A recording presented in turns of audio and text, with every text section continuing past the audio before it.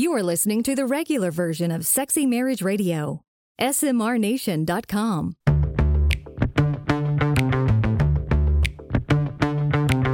You've turned on Sexy Marriage Radio, where the best sex happens in the marriage bed. Here's your host, Dr. Corey Allen.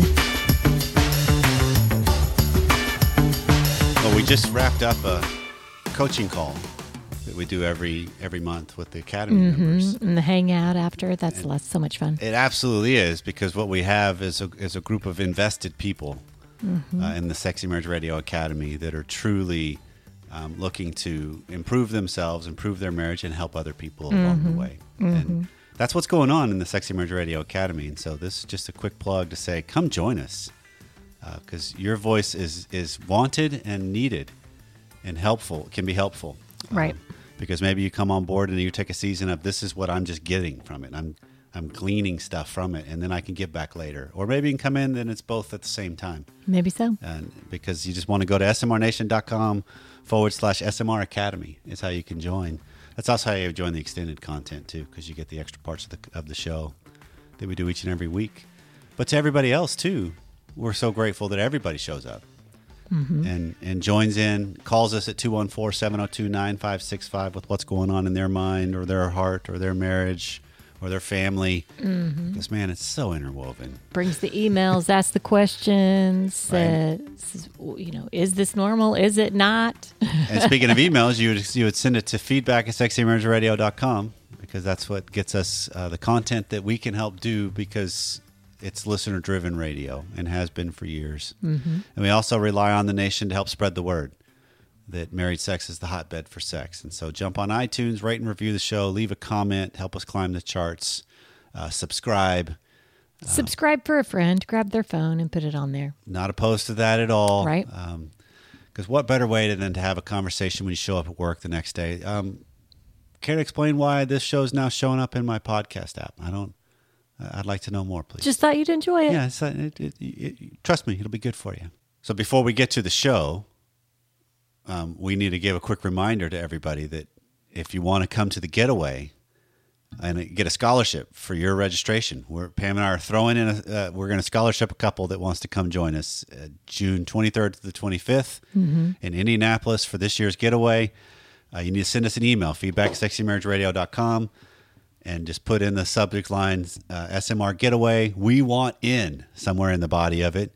And we'll put you in the random drawing. Yeah, do it before March 2nd. That is Texas Independence Day. Yeehaw!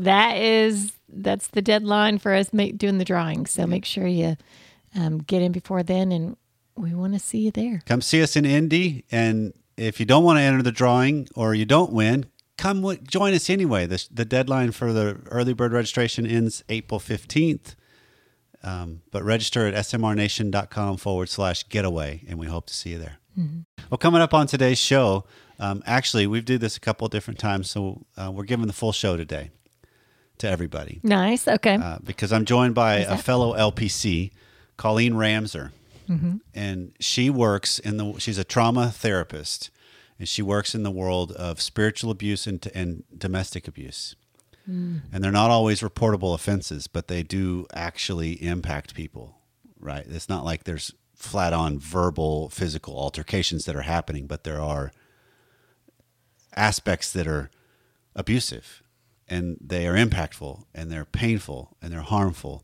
And we've kind of had a thread through some of our shows lately on the idea of big T, little t trauma, and how do we deal with it. And so I came across her a couple months back, listening to another show that she was on, and I'm like, I got to get her on. And so we finally got a chance to record, and we kind of walk through the system and the individual and the dynamic, and then more importantly, what do you do about it? How do you heal? What are the steps we need to take? There you go. Some solutions. That's what we want to hear. And so that's why we're giving the full show, because I didn't feel right saying, well, if you want to learn how to heal, join the Academy and you'll get all that info. This is something I think everybody needs to be exposed to. Right. Because we all face turmoil and things that impact us in various ways that we need to deal with better. And so she joins me today, and we dive deep into that. That's great. I'm looking forward to it. It's always a pleasure to be joined on the show from a fellow therapist And so, Colleen, we got our work cut out for us, because sometimes when I have a therapist join me, we got to realize, we're not doing therapy for the whole world right here in this conversation, but we are talking about some very important concepts. So Colleen Ramser is joining me. So you're a licensed professional counselor and then a certified EMDR trauma specialist, right? Yes. So that's some training I don't have. So this will be fun to kind of see how some things can overlap. But Colleen, welcome to the show. Yeah, thanks for having me. It's a privilege to come on. And I'm going to just give everybody a heads up on how I found you, just because I think this is pertinent information. So I had a colleague friend of mine earlier in 2020 mentioned the podcast, The Rise and Fall of Mars Hill. And so that's the story of Mark Driscoll and the Mars Hill Church up in Seattle, and how it just boomed and grew giant, and then it all collapsed within a short time frame, relatively speaking. Yeah. And as I'm listening to the podcast, which was really well done, you could find it in almost any podcast app that you use, you were on. And so as I'm listening to some of the dialogue of the whole concept of spiritual abuse, and just some of the different traumas that come from a religious and spiritual context, it immediately made me think, okay, that's something we got to talk about, because that's playing out not just in the world as a whole for churches, but in the world as a whole for marriages. Mm-hmm. And so that's where I want to go, is just, what do you see in the world of marriage and relationships when it comes to some of these different traumas that we experience? And let's just kind of go broad brush, and then we'll drill down into deeper nuances. Sure. I figured you're going to be opening the floodgates with this episode. Okay. So okay. Ready. Because I think that it happens more often than we think. And there's a lot of people who are very desperate for some hope and, for some healing. I think Mike did a great job with the Mars Hill podcast, and being able to shed some light on it, open some doors with it, create the conversation for sure. But it is something that I see often, because I specialize with domestic abuse and spiritual abuse. So, on this, the spiritual abuse, and a lot of it looks like just simply having a power differential. And right. Even at the simplest form, a pastor doesn't understand that his words bring a whole lot of weight. Absolutely.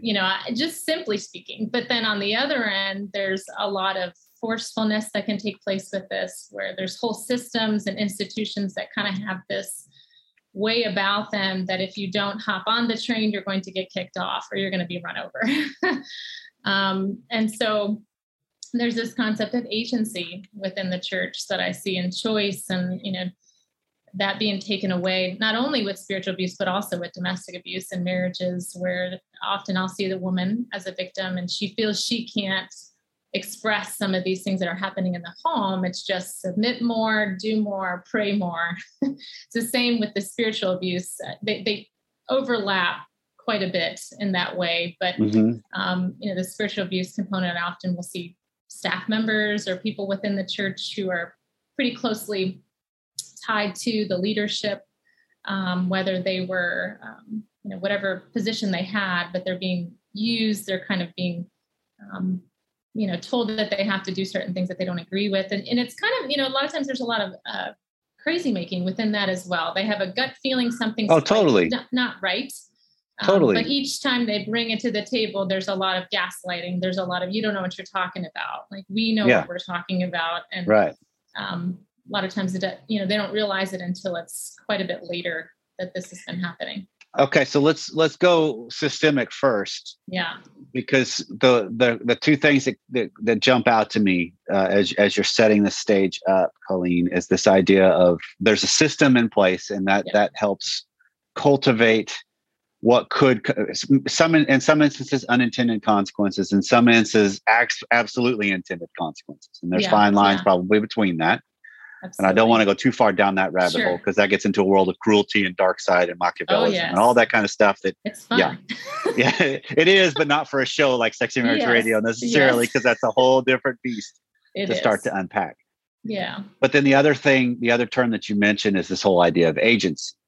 Absolutely. And this is one of those things that is so misunderstood maybe is a way to think of it, misused. Yes. In a lot of ways too, because it doesn't necessarily fit with the Christian ethos. Right. So just more self-sacrifice.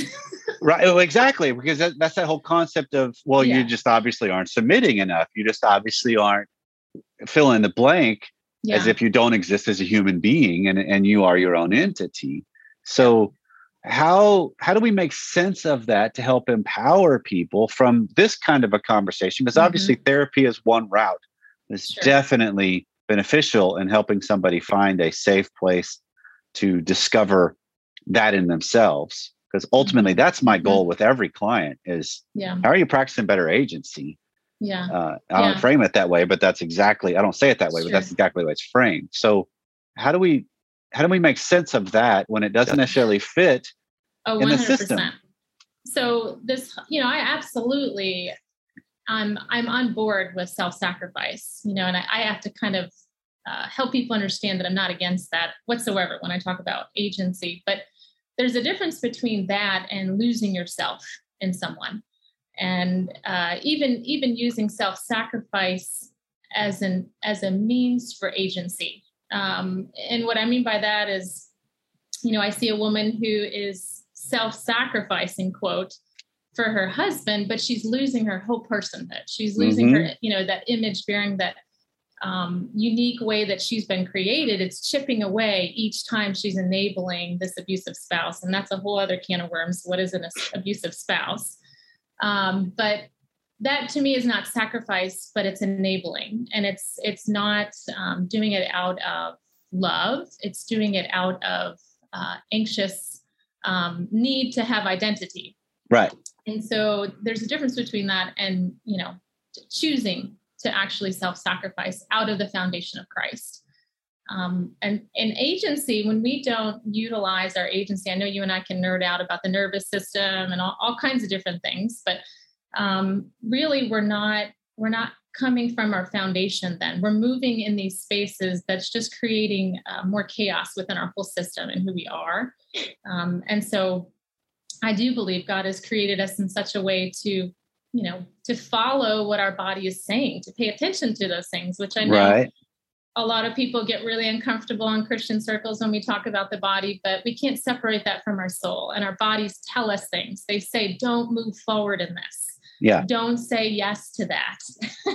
Something's off or underhanded or doesn't line up actually with better counsel or better thought.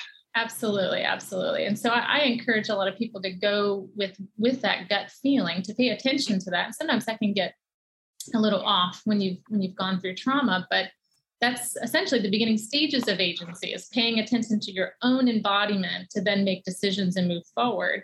Because somewhere along the way, someone was using your body to make their decisions, to fulfill their desires and their needs and wants. Right. Okay. So I'm going to make this kind of practical just for the audience's sake, because this is one of those things that I hear a lot. And I've even had some fascinating conversations recently with a couple that wasn't on a therapeutic standpoint. It was just hey, are we okay kind of a situation. And it was my wife and I, and it was a pornography addiction in him that had been long-term, but unknown to her.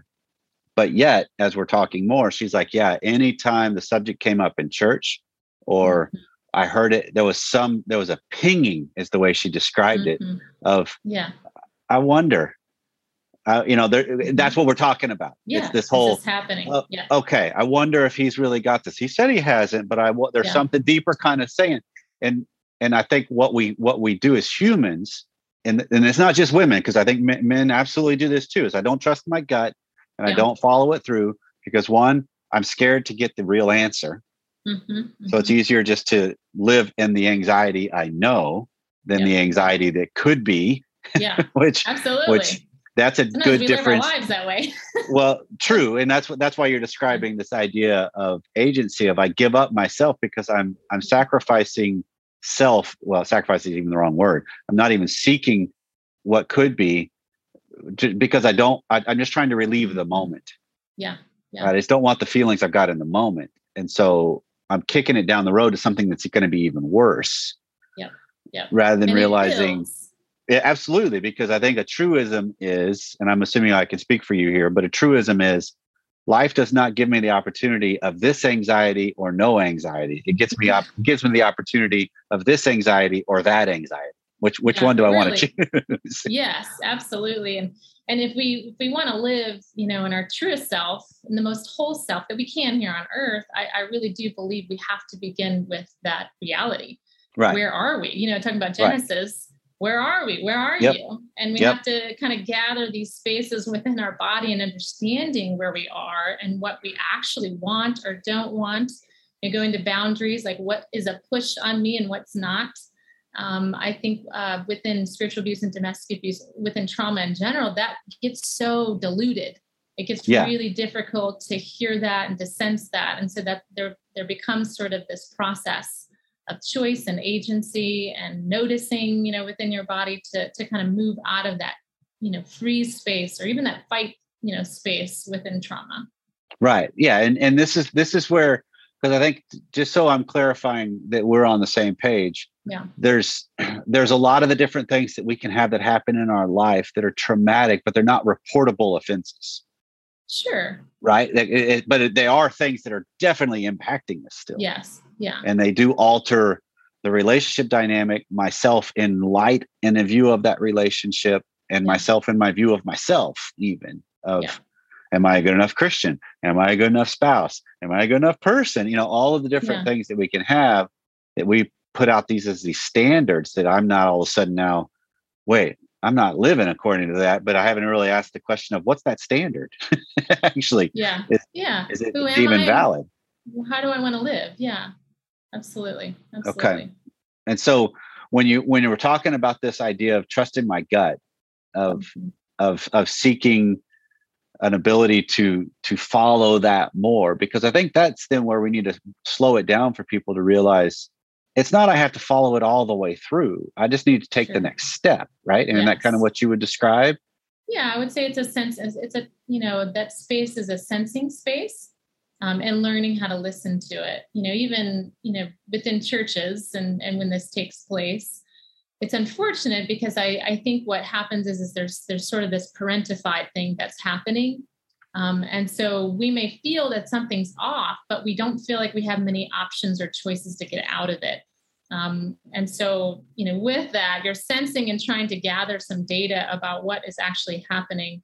But I think sometimes it's helpful to have that outside resource, whether it's a therapist or somebody that's just helping you see some things that you can't see. That is impacting your soul. It's impacting your personhood, your whole body. Yeah. Yeah. Because that's what's so weird too, is a lot of times that person may not be my spouse. Because they're an element of this happens on a systemic level and then on a marital level.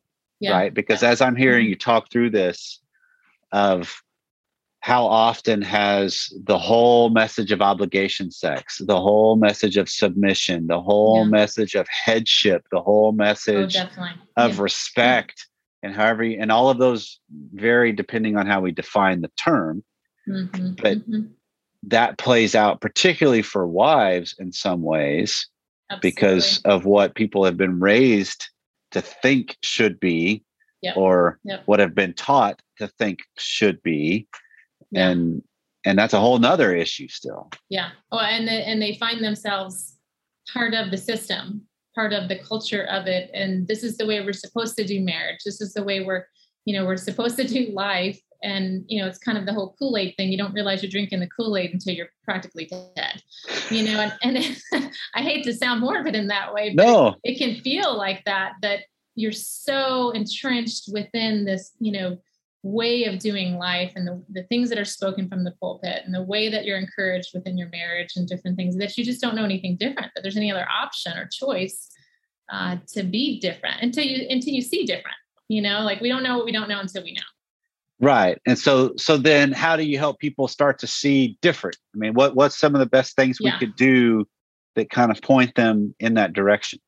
Yeah. I think initially there has to be a little bit of an awakening. And it, like I said, it's hard, but it's more often true that people will start to see it when they've already been through a lot of damage, or they've already been kind of beaten down several different ways. And it's, it's the one person who starts to question, this is not right. And then another person says, yeah, I feel that same way, within that system, and questions the system, or questions the marriage, or they come across some sort of content, podcast or book or some sort of webinar, and they start thinking, what they're describing right there sounds a little bit like what I'm going through. I wonder. And so they follow that thread. So I think there's a little bit of that, that awakening that sometimes you don't know you're in it until you have something that is awakening you to it, that causes you to then question. And, then from there on, I will often see people then become educated on it. They understand more of what they're going through. There's words for it, because when you go through something that's traumatic, especially like this, there's just not a lot of words to articulate what's happening inside of you and what's happening around you. So, right. When they've been educated, they have some sort of footing, maybe they found themselves in therapy, they found a supportive community. They can begin to heal and have a little bit more clarity about what their next steps are. And of course, I can't speak for everyone on each individual step. I think the nature of trauma is attunement, being able to kind of,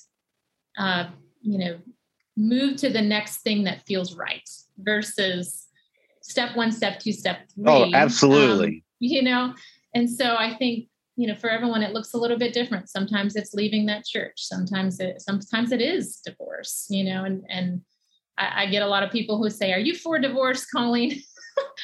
And I'm like, no, I'm for really healthy relationships, and for people to not be traumatized in these systems or marriage. And I just as much want, I'll often see the woman, who's a victim. I just as much want the husbands to do their work, to figure out what is it that has, been a part of their foundation that is not creating these fruits of the Spirit, that they're not relating in these ways that are Christ-like. So I want it for both. Right. I want it for everyone. I agree, because that's the idea of I use the phrase of I want 2 healthy people. Yeah. Yeah. Right. And the relationship, I don't get a vote. It's up to them on what you do or don't do. And so it then becomes, how do we start to recognize? Because again, I think you're kind of pointing out some things that if we can be objective and look at it, we get some more clarity, which is, okay, my emotions serve a purpose. Yeah. Right. And if nothing else, they could be triggers to help me question things better, because they're not 100% true all the time. They're also not 100% wrong all the time. Yes. It's data. But maybe I could get good information from it to ask better questions, to go, okay, wait, I'm starting to see a theme here of this circumstance happened and and I kind of had the same feeling.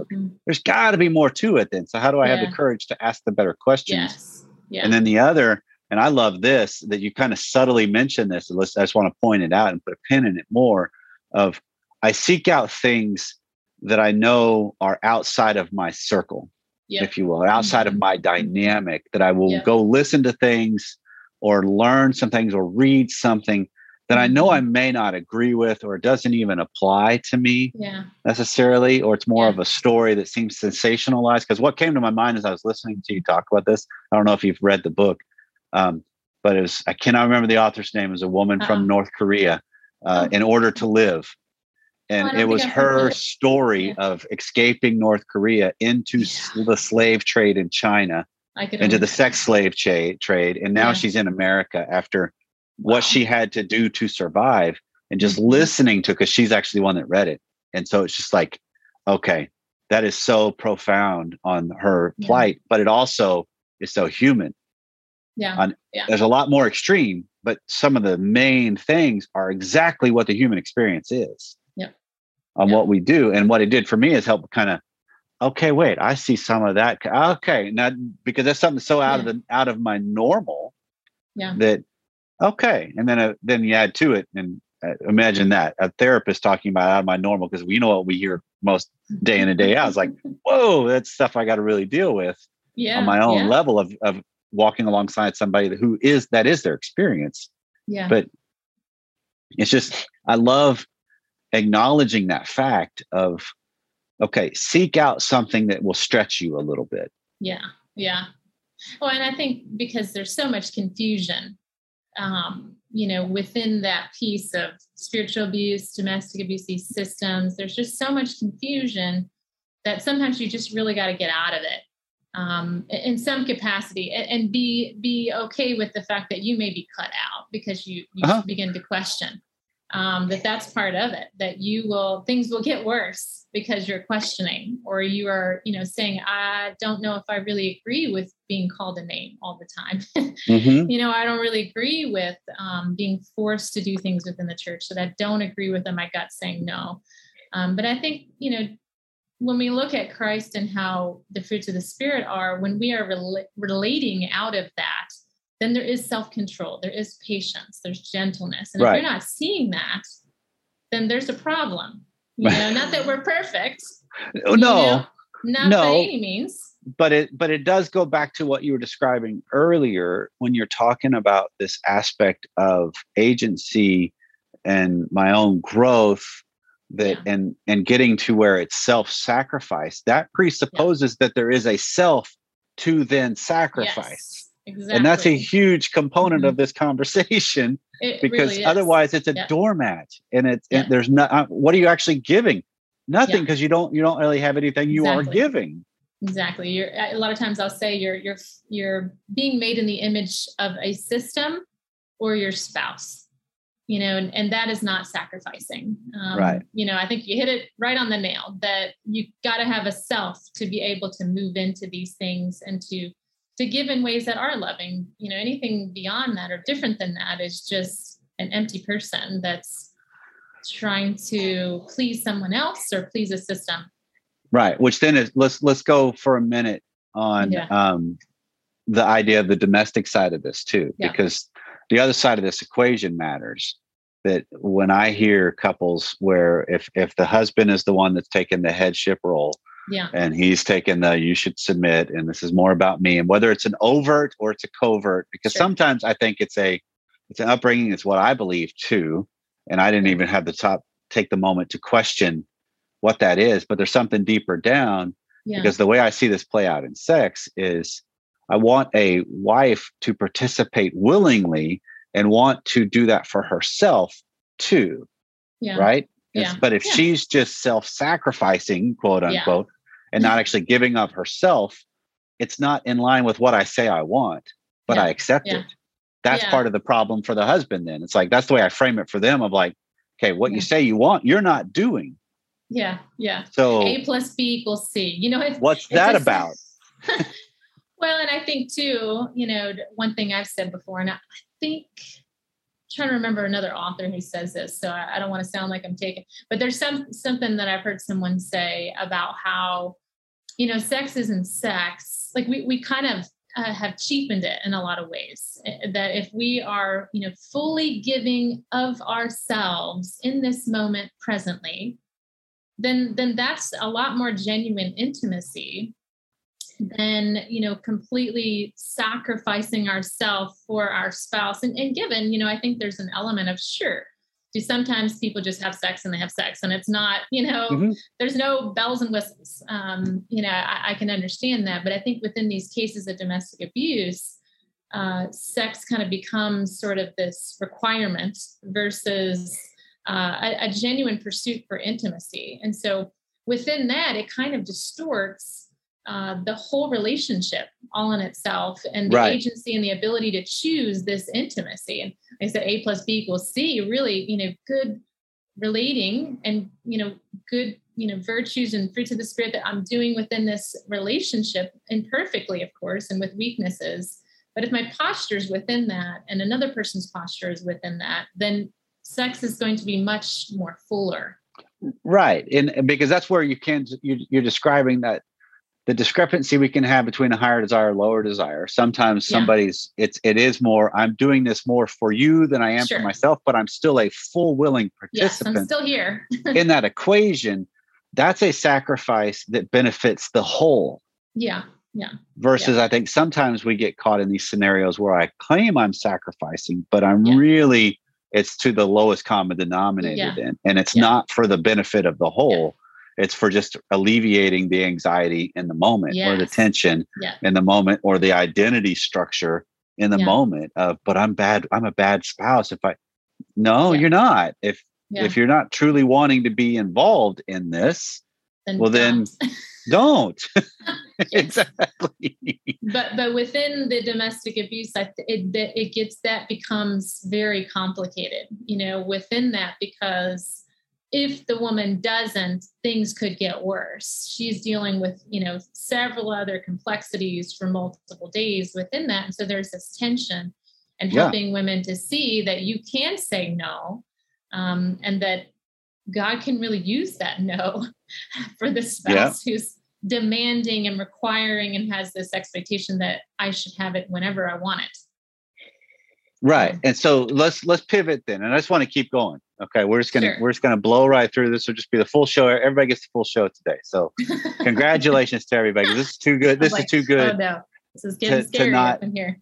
No. Because we need to pivot to, like you just teed up, of, okay, so you recognize someone's listening to this, because I can guarantee there'll be people that are like, okay, 100%. wait, this is not circumstance that I've been having these themes, and now it's here's being the confirmed. The awakening. Right here, right now, I'm sensing. Yep, that's describing me. That's something that's been my experience. That's exactly what I'm living. So the next steps to start healing. Yeah. I mean, obviously, therapy is one that's a definite plus. Yeah. But what are some of the other steps? Because you alluded to this idea of most of why we don't speak up is because I'm afraid of what's coming when I do. Yeah. Because I've had moments, tell me if I'm wrong on this, but every person has had moments where they did speak up and it went badly. That's why they don't anymore. Yep. And so it's recognizing, okay, but when I do find my agency, even if it's ever so slightly improved and growing, I'm going to have some major discomfort and major turmoil possibly for the short term. But how do we help people understand the resolve of that? And then also what's likely can come from that? I think so. The turmoil that comes, if you could think of it like a self that's starting to form. I know this sounds so theologically out the window, but from a trauma perspective, it makes sense to talk this way. But when she's feeling, and like I said, I typically see the woman who's a victim, so I speak in that way, but there's absolutely men out there who are, in these situations. But when they begin to feel that, they're beginning their sense of self. I don't like what's going on. I don't like having to submit in these ways that I don't feel like God is requiring of me. I don't like being hit. I don't like being emotionally abused or verbally abused, fill in the blank. Right. And so the way out of that is to continue to educate yourself, because the more you have some clarity about it mentally, it's going to help with that decision making of what is my next step. But I also want to acknowledge, for a lot of my clients who go through this, there's a ton of ambivalence. This is probably the biggest and the longest part of this process, is the ambivalence, because there's good times and there's bad times. Right. And there's this kind of trauma bonding that happens where when there's this positive moment with your spouse, and then there's this really bad moment, and it's awful. This is different than your regular ups and downs within a marriage. The severity, the intensity, the pattern. This is actually, because I've been reading on this just recently, just refreshing because of some of the client load I've got right now. That this is actually what Schnarch referred to this as, is this is disgust trauma bonding. Yeah. Right. Because it's your disgust reaction in your brain, which is actually an automatic response that's in the brain. It's neurological. Yeah. And it can bond us. It's super glue to somebody, and it's hard to break. It is so hard to break. So there's a lot of education. There's a lot of, how do you get yourself emotionally safe? Sometimes a woman can't be physically safe just yet, because there's a whole lot of stuff to do to prepare for that. Mm-hmm. A lot of times that does look like sometimes even going to therapy without a spouse knowing. I think it's important to pick someone who who knows domestic abuse. And, I mostly work with Christian domestic abuse. So definitely someone who has that combo, who can nuance some of that's going to be really important. But one thing that I've seen is when a woman is able to work through some of the trauma, whether it's through EMDR or somatic experiencing or internal family systems, some of these modes of treatment that are really great for trauma. When she's worked through some of that, it's almost like it clears out the debris enough. You got the education piece, and then she can see so much more clearly what's in front of her. The self begins to form, that it's a little bit more solid. And so those things that are happening within the home get a little bit even more irritating. Like, no, I, see myself made in the image of God, and I am worth, and I do have dignity and worth. And so that's when I see a little bit of that ambivalence begin to kind of wax and wane. And, they're either telling their spouse, hey, you need to get some help, or I'm leaving. They may even, I call it therapeutically separate, which I know the church is scared to death of. But, the way I kind of see it is if he can do his work and she's doing her work and they're healing, within the trauma world, this whole integration is taking place. They're forming a better sense of who they are in Christ. Then you can begin to integrate as a couple, way down the line. Definitely not in the beginning stages. I do not recommend doing marriage counseling in these cases in the beginning, because the woman's just going to be, kind of indirectly abused in the session. And so that's kind of how I see it kind of happen. But then there are some women who, for many, many various different reasons, they don't leave. And I think as a therapist, it requires a lot of patience and understanding. They have their reasonings why they're not leaving, and what does it look like to live within this marriage and still be the healthiest person you possibly can. Well, I think that's where you start to describe, that's a more subtle path and goal of agency while still staying. Exactly. Yes. Right. That it is an element of, because that's what I kind of have a similar journey, in the sense of my goal becomes, how do I help people? Because most of them will come in, and maybe it's not to the severity that you describe of what you work with, but predominantly, but there's this goal of I'm stuck. Yeah. Yeah. Right. Mm-hmm. And it's tilted, sadly, severely not in my favor, because the big ones I hear is, financially, there's no way I could leave, even though the behaviors I'm tolerating are intolerable in some ways, because they're affairs, or it's verbal, or it's emotional, or some different things that can be abusive. But even if you could start to empower them to take a stance within that dynamic better, it can shift the dynamic some. Yes. Doesn't necessarily solve it, but I earn my self-respect by doing that. Yeah.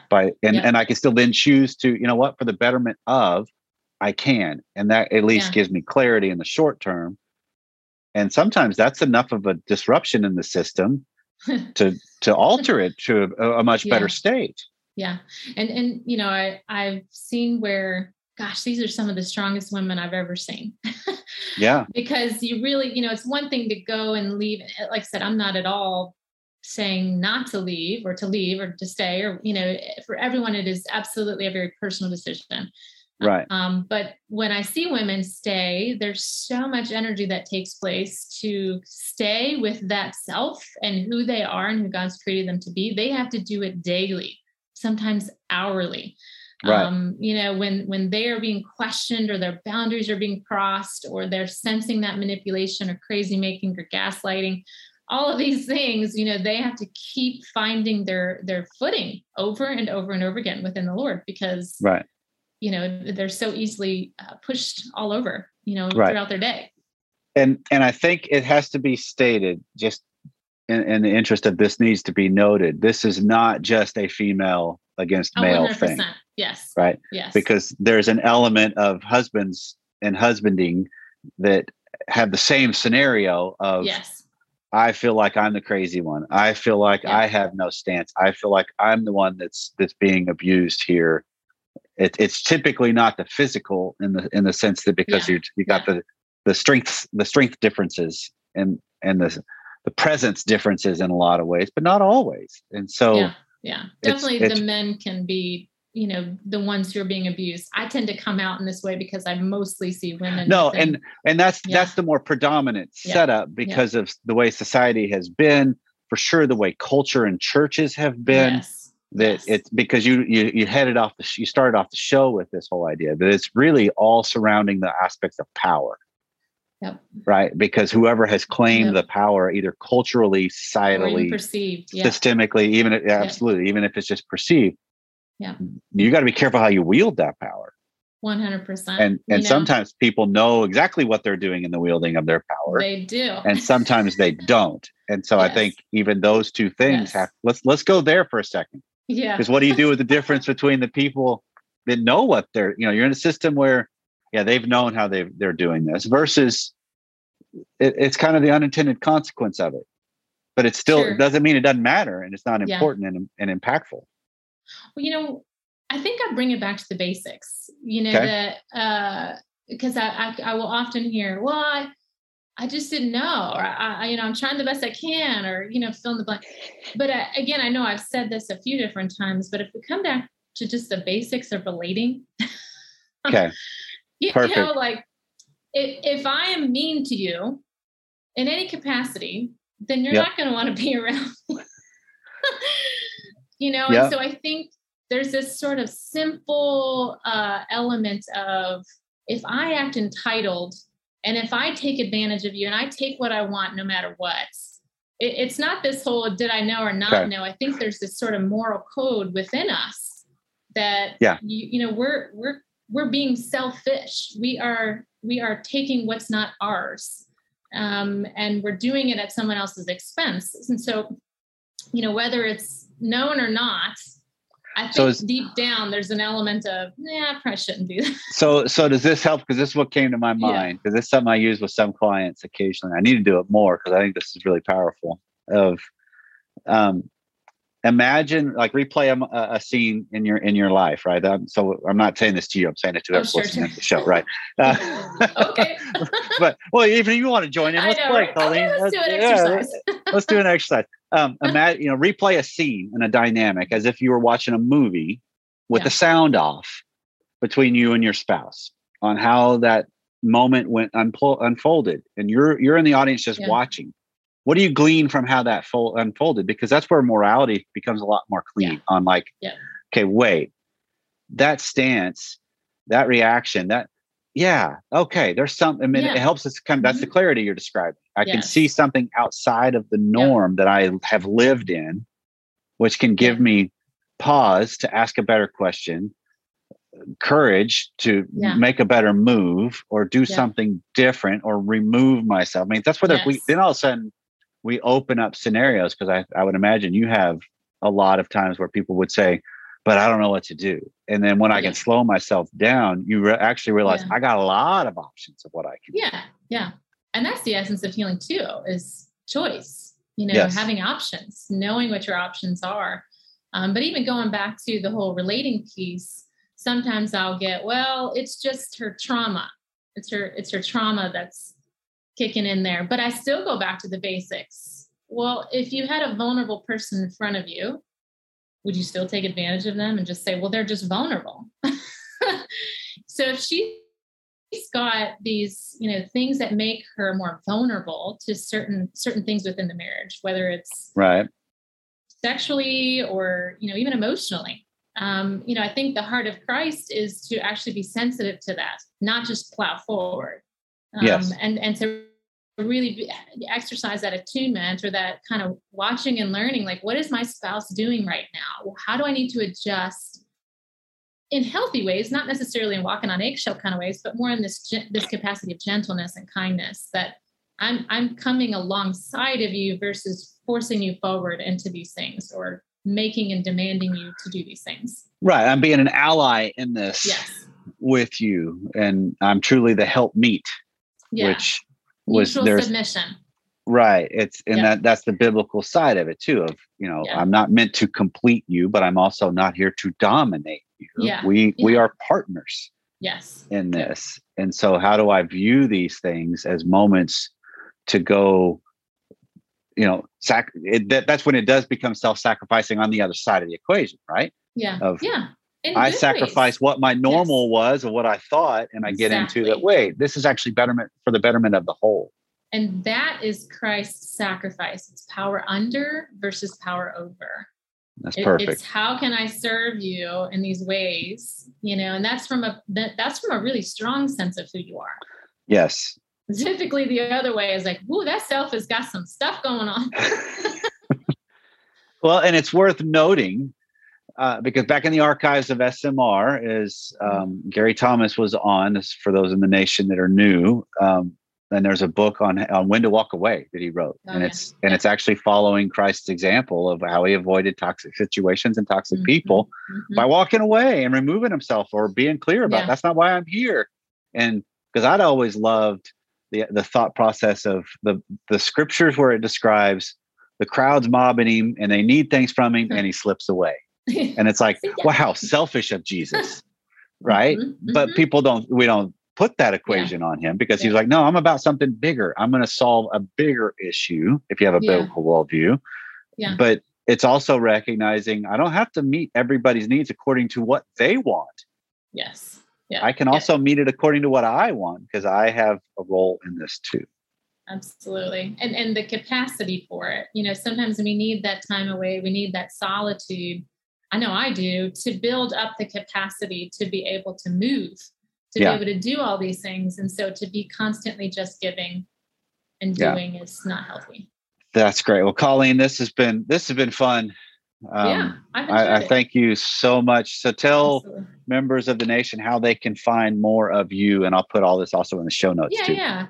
So I have a private practice. And of course, if you're not in the state of Kentucky, you can't see me, but I do have a group practice. It's ColleenRamserLPC.com. So I'm assuming you'll put that in there, just the spelling and different things. But so I do speaking, trainings, and other podcasts. So I love to do that. I've got some clinicians who see a lot of domestic abuse and spiritual abuse.